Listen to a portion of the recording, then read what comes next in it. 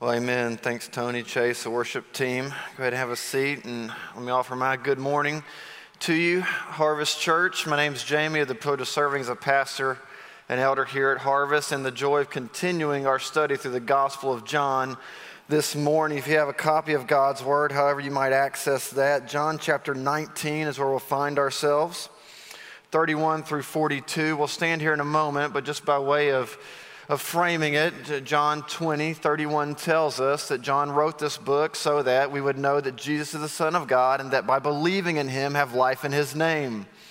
I know it serves as repetition and reminder, but again, that's the grid through which to read the gospel.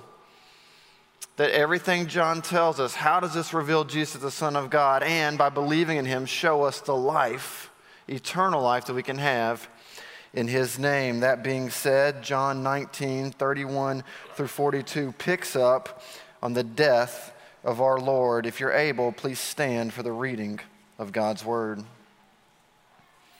Since, verse 31, it was a day of preparation so that bodies would not remain on the cross on the Sabbath, for that Sabbath was a high day, the Jews asked Pilate that their legs might be broken, that they might be taken away. So the soldiers came and broke the legs of the first and of the other who had been crucified with him. But when they came to Jesus, saw that he was already dead, they did not break his legs. But one of the soldiers pierced his side with a spear, and at once there came out blood and water. He who saw it is borne witness. His testimony is true, and he knows that he is telling the truth, that you also may believe. For these things took place that the scripture might be fulfilled, that not one of his bones will be broken. And again, another scripture says, they will look upon him whom they've pierced. And after these things, Joseph of Arimathea, who was a disciple of Jesus, but secretly for fear of the Jews, asked Pilate that he might take away the body of Jesus, and Pilate gave him permission. So he came and took away his body. Nicodemus also, who earlier had come to Jesus by night, came bringing a mixture of myrrh and aloes, about 75 pounds in weight. So they took the body of Jesus and bound it in linen cloths with the spices, as is the burial custom of the Jews. And now in the place where he was crucified there was a garden, and in the garden a new tomb, in which no one had yet been laid. So because of the Jewish day of preparation, since the tomb was close at hand, they laid Jesus there. John 19, verses 31 through 42. It's the word of God for the people of God. And God's people said, praise be to God. You may be seated. Father, we do ask for your help, that we would interpret your word correctly, that we would honor you in the way that it's preached, the way that it's applied. We do confess publicly that the Bible's from you. It being from you, it's authoritative, it's trustworthy. And so we ask in this time, by the power of your Spirit, that you would shape us, conforming us more and more into the image of your Son. It's in Christ's wonderful name I pray. Amen. There's a lot in this morning. It's largely narrative, and for some, at least for me, at a cursory level, it contains a few facts that seem pretty historically irrelevant. All right, easy to gloss over, and yet I think we'll find, as God's word will do, if we dig just a little bit, we're going to find that even what may seemingly be an offhanded reference becomes a treasure of connectedness from Genesis all the way to the life of the person of Jesus Christ. And it is part of my hope this morning that in looking at this passage that our affections for the Lord and his word are stirred anew by the unbelievable reality that this book is tethered from beginning to end seamlessly by the Spirit of God. There are a couple points that I think are going to hit us this morning, and I only say that because they hit me repeatedly. To the point of troubling my spirit in an emotional sense this week, looking at the reality of what this passage shines a light on in my life. And maybe via how it shines on my life, you may find it come home and be applicable to yours as well. But it begins here in 31, saying, since the day of preparation, so that the bodies would not remain on the cross on the Sabbath, for the Sabbath was a high day, the Jews asked Pilate their legs might be broken, that they might be taken away. Seemingly logistical. A part of the narrative that we could read quickly and move on, but there's something there. Why? Why at this moment, on this day, at this particular point, are the Jewish leaders who've just put Jesus on trial, they wanted him crucified. They wanted it done publicly. They wanted everyone to see the blasphemous, treasonous Jesus. But then why the rush to get him down? This was the point, wasn't it? Put on full display before the nation. This is the price of blasphemy. This is what happens when you claim to be a king, but are not.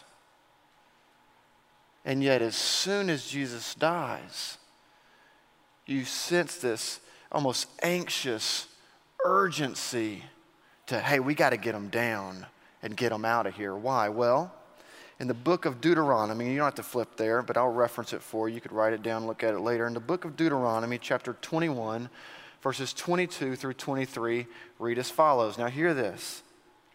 If a man, this is God giving instruction to the nation, if a man has committed a crime punishable by death, and he is put to death, and you hang him on a tree, his body shall not remain all night on the tree, but you shall bury him the same day.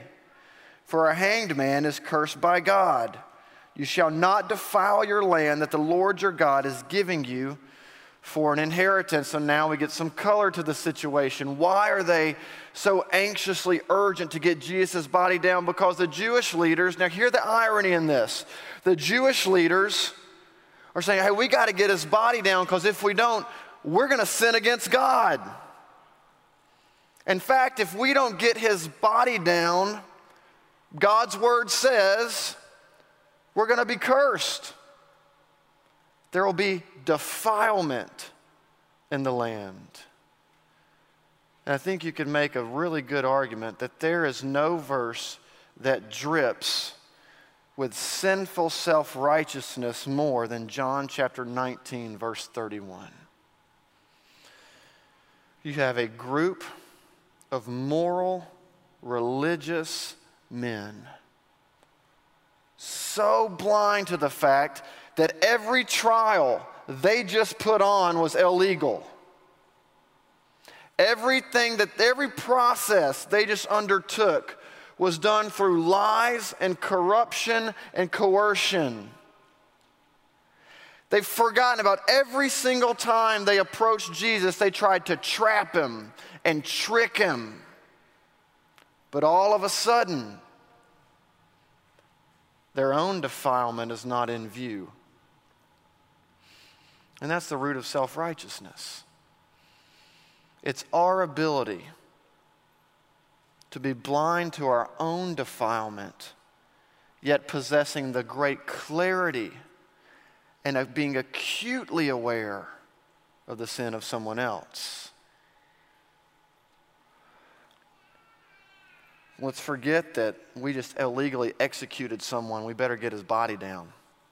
Because God's word says, get his body down, and we are a righteous people.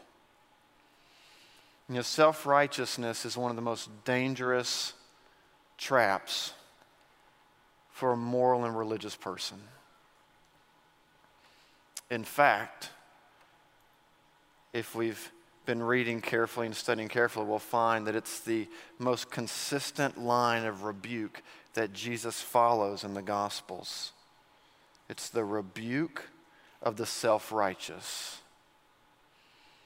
Okay, so what does it mean? To be self-righteous means a couple things. The obvious reality of it is that you believe your righteousness is found in you. What you do, what you say. And now, none of us are usually out front enough to say that we actually think that that's true. Right? So we don't verbally acknowledge that, yes, my own conduct is actually superior to yours. In fact, my morality and my moral standards and my standards for thought and for speech and the way I make decisions, the way that I parent and the way that I use my money, that those things, they actually are better than you. So we're not going to articulate it, but we think it. We feel it. We act as if it's true. And so one of the most troubling things about self-righteousness is the subtlety through which it creeps in, because it can disguise itself as zeal for the Lord. I need to talk to you about your sin. You may confess and repent. That's true. But if we want to talk about their sin and never ours, you're self-righteous. If someone's sin is more appalling to you than your own, self-righteousness. If you are the standard by which you measure someone else, I wouldn't do it that way. I would have never said that. I would have never responded like that. Did you see how she talked to her kid in Target? We would never do that in the Trussell family. Self-righteous. It is the ability with great clarity to see defilement except for your own. Okay, now those things are fairly recognizable if we stop and think about them. Let me tell you the harder part about self-righteousness. And if you were to pick, and I think we could pick with some safety here, the preeminent Old Testament example of self-righteousness is Jonah.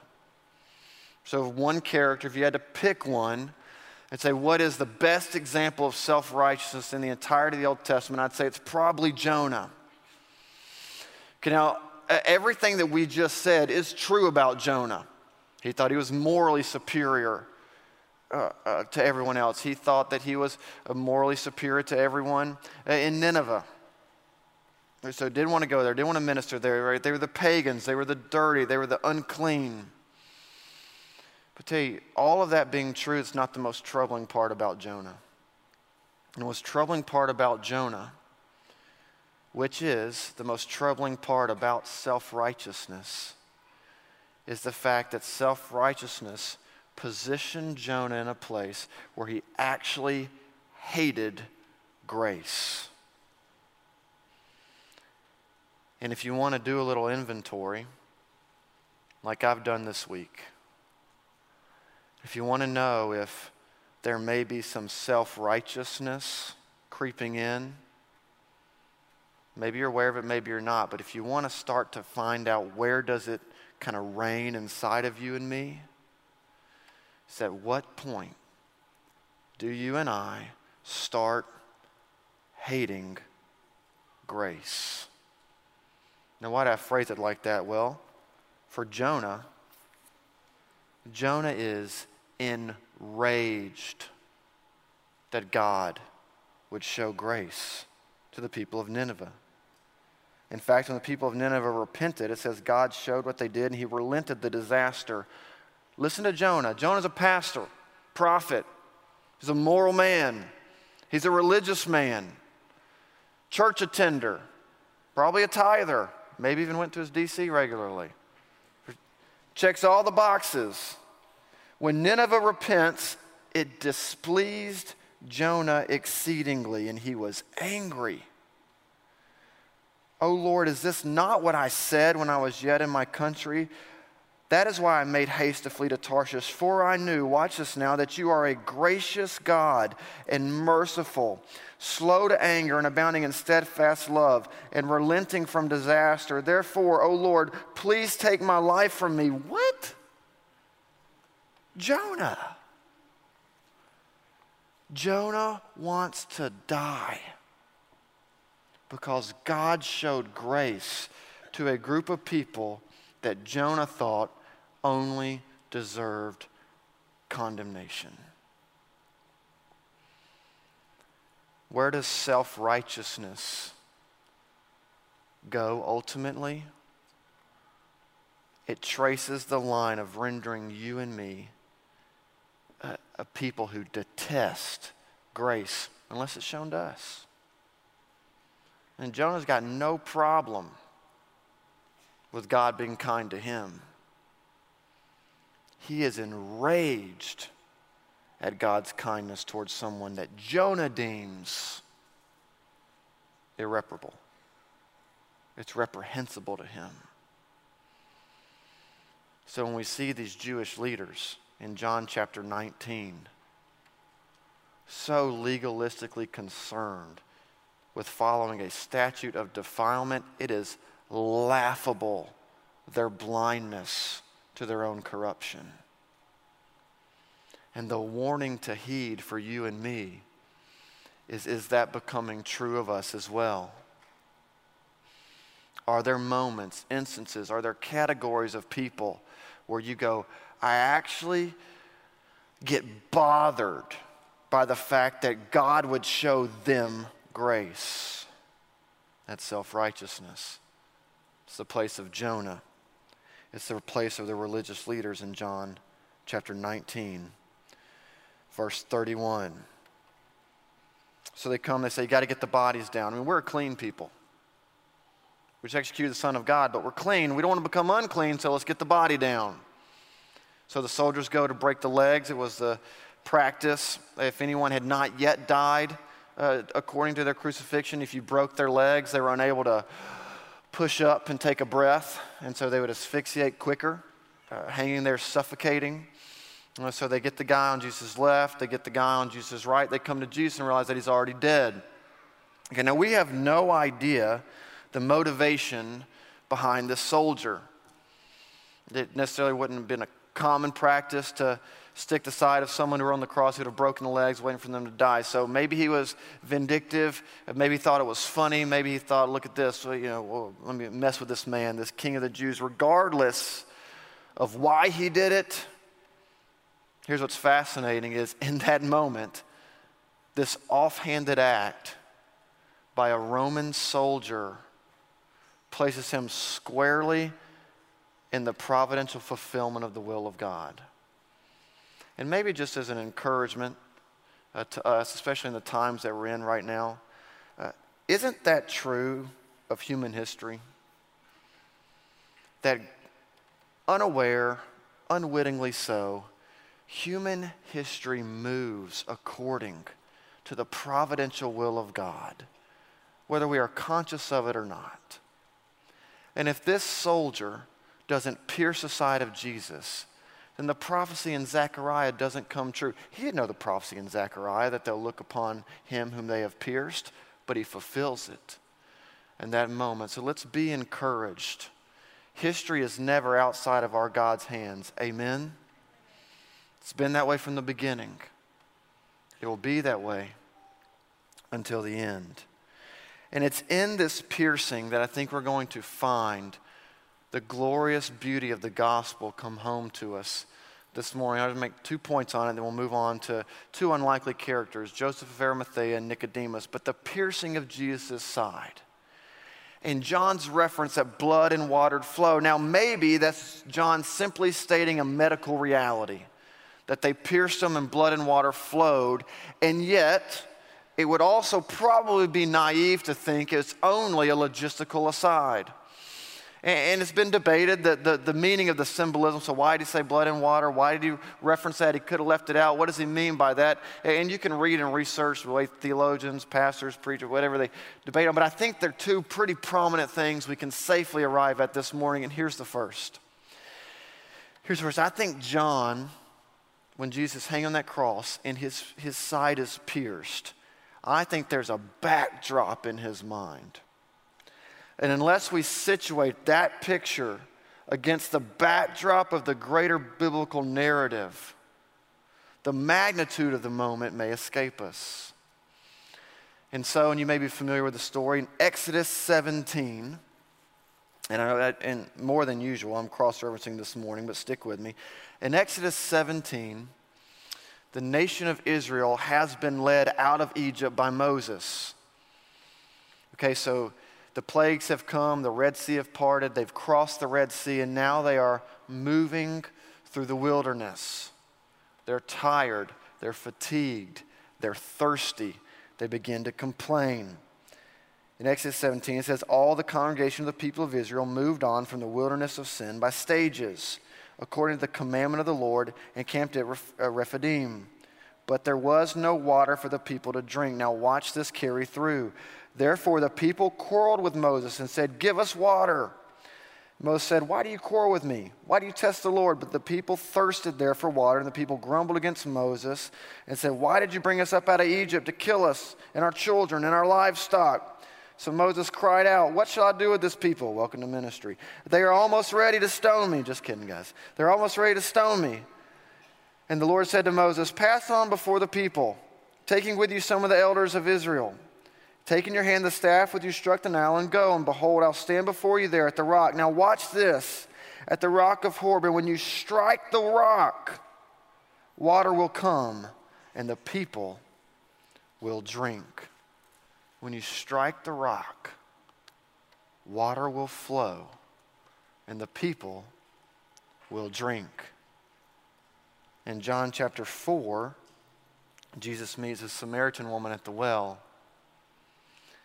And he says, "Hey, if you keep only getting your water from right here, you're always going to be thirsty. If you drink of the water that I offer, you will never thirst again."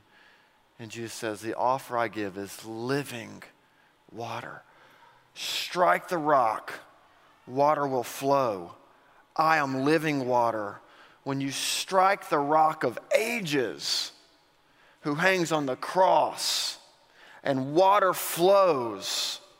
The point I think John is trying to make is at that point, anyone who's lost in the wilderness, anyone who is parched spiritually, hopeless, despairing, having only trusted in yourself, realizing there's something else, realizing you need forgiveness, you need grace, you need transformation. Strike the rock, God told Moses, and water will flow and the people will drink. Strike the rock of ages, says John, and water will flow, and sinful mankind will be satisfied. Amen?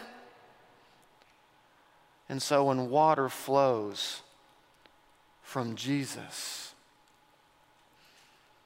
John's exhortation is, drink living water. That newness of life and transformation will come. Have you tasted it? Via bowing our knees and repenting and professing that Jesus is Lord, have we tasted it? Or do you keep going like the Samaritan woman to a well of self-righteousness and sin, knowing that you're just going to have to go back again tomorrow? Strike the rock, and the people will be satisfied. Strike the rock of ages, and sinful humanity can be reconciled to God. Have you tasted it? Because that's the first, I think, poignant backdrop on what seems to be just a logistical comment. It's much deeper than that. Here's the second thing. And actually, this is what I love to preach at a wedding. So I've done a fair amount of your weddings. Got another one coming up, so sorry I'm about to ruin part of your ceremony. I love preaching this idea at a wedding. The side of Jesus pierced. Okay, so if you go all the way back to Genesis chapters 1 and 2, you see God in his creative act create Adam. So he makes man.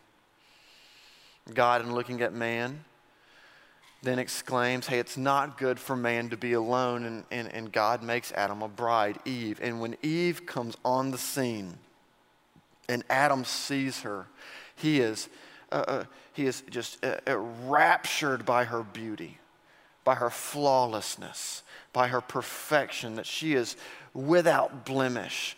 Adam looks at her, and the first artistic expression in all of human history is Adam speaking poetry at his bride.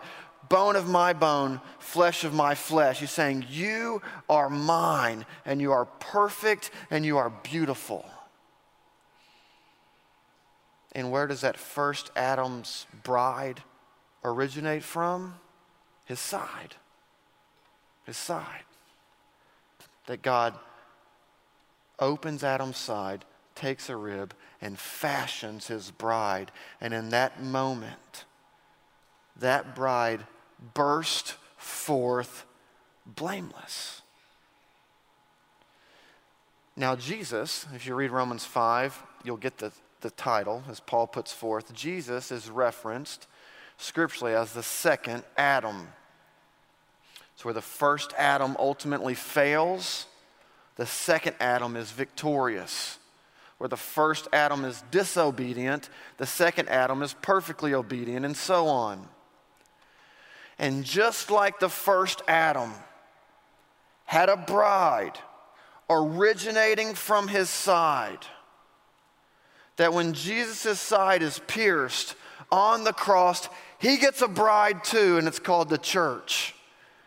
A people who are marred by sin, ruined by iniquity, stained with all of their filth. When the side of the second Adam is pierced, his bride, where Eve starts holy and perfect and then becomes sinful, the second Adam's bride starts sinful and is then made holy when the blood and water flow. And so the first Adam had a bride from his side, and the second Adam gets a bride from his side as well, and it's called the church. And it's you, and it's me. And it's all whoever, by God's grace alone, have responded to the work of Christ that we've been studying. And so strike the rock and water will flow. Pierce the side, and the second Adam gets a bride as well. And what Paul says about presenting a bride, the church in Ephesians chapter 5, is that he might present her, you and me, holy and blameless to the Father. The piercing of Jesus' side is much more than a historical fact. It's a launching pad for gospel proclamation. Amen? We move on from this. After these things, Joseph of Arimathea, who was a disciple of Jesus, but secretly, for fear of the Jews, asked Pilate that he might take away the body of Jesus. Now, before we jump on Joseph for kind of being a fearful disciple, let's pause and realize, beginning with myself, there's some secret discipleship tendencies in us. Right, so every time it gets a little bit uncomfortable to interact with a neighbor of mine, we start kind of talking about the pastor stuff, and I see them getting a little fidgety. We had my wife's wonderful. October is kind of her month to shine. Not only is her birthday in October, but she hosts a cakewalk in our neighborhood. She's big into October, and so we got a cakewalk a few weeks ago and met one of the neighbors I met for the first time, and he was very, let's say, colorfully explaining some of his perspective on things. And then he looked at me and said, what do you do for work? And I sat there and going, Well, I'm a pastor. Oh, I'm so sorry, pastor. I did not mean to. I go, man, come on, man. Okay, I'm not an alien. I'm a pastor. Right, so I'm used to it. You get that all the time. But it can make things a little bit awkward. Right, there are tons, and that's a silly one. But for all of us, there are these little kind of nuanced pressure points where, if we're honest, it's just socially easier to navigate those moments if our discipleship to Christ is in secret. The more out front we are, the more awkward it becomes. Maybe the more costly it becomes. So I'm not going to jump on him for being a disciple in secret for fear of the Jews, because he's about to cast off the fear and be one of the preeminent examples of gospel courage in the entirety of the New Testament. Secret for fear of the Jews, asked Pilate they might take the body away, and Pilate gave permission. Now, Joseph of Arimathea is mentioned in every single gospel. So if we take all four and put them together, we get a more complete picture of them. So one thing to know about him, he's actually a member of the Sanhedrin, which is a group of people that just put Jesus on trial. Okay, not only is he a member of Sanhedrin, but we also know he's wealthy and he's prominent. You don't get an audience with Pilate unless you're a man of means or prominence and stature. So here we got a member of the Sanhedrin, wealthy, socially prominent, secretly a disciple of Jesus, about to take Christ's body down from the cross and take it with his servants and Nicodemus and his servants to the tomb. This is the turning point in Joseph's life. We have to ask, as we're reading about Joseph and Nicodemus, who we'll get here in a minute, where'd Peter go?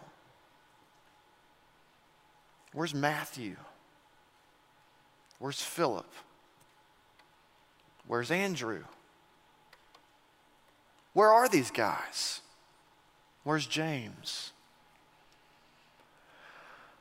Where are all these guys who have publicly been with Jesus in his most vulnerable moment? They're gone. And as the sun is setting, and when their Lord has died, they've disappeared. And if you go there, you can see it kind of out of the darkness as the day is drawing to an end. Come Joseph and Nicodemus. Nicodemus, who had only talked to Jesus in John 3 at nighttime because he didn't want to be seen associating with him. Joseph, who had been a secret disciple up to this point. What happened? The cross stamped their life in an irrevocable way, and nothing would ever be the same for these two men. It's going to cost Joseph everything. Or he doesn't sit well at the next Sanhedrin meeting when they're all sitting around talking about how they put Jesus to death, and Joseph goes, "Hey guys, I think you got it wrong. The one you thought was a curse, I buried him. I honored him. I covered him in spices and laid him in a tomb. The one you thought was treasonous, I worship." Nicodemus, also a ruling member amongst the Jews, who would only talk to Jesus in the dark, is now the one who carries the light of the world to his tomb. That's courage. That is gospel transformational courage. It's going to cost them everything. Social standing, wealth, power, friendships, family, the synagogue, everything. Because they looked upon the Lord. And I think Paul thinks back on them. And he looks at himself and says, I've been crucified with Christ. It's no longer I who live, but Christ who lives within me. And the life I now live in the flesh, I live by faith in the Son of God. It's what we're going to sing in a minute, that were the whole realm of creation mine, that would be an offering far too small. For the cross of Christ demands what? My life, my all. It cost these two men everything. Transformational gospel courage. I was telling my wife this week, I was thinking about myself, my sinful proclivities, kind of things that seem a bit more enticing now maybe than they used to. I tell you my biggest fear, Shan. I said, here's my biggest fear for me. This might not be true for you. It's true for me. That 30 years from now, I look back at my life and I choose comfort over courage. That my life is so marked by explainable, ordinary things that it would be hard for someone to look at it and say, you must be stamped with unexplainable courage.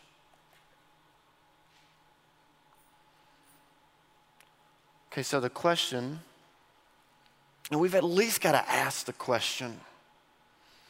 And I get that the Bible's full of wisdom, and you got to make wise choices, and I understand that. My fear for me is that wisdom will become the excuse for comfort. Wisdom will be my out for inaction.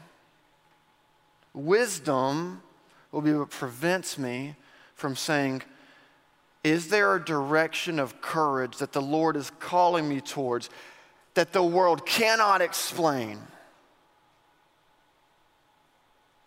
It's Steve Winstead going to Ethiopia. You can't explain that according to worldly wisdom. I can, at least.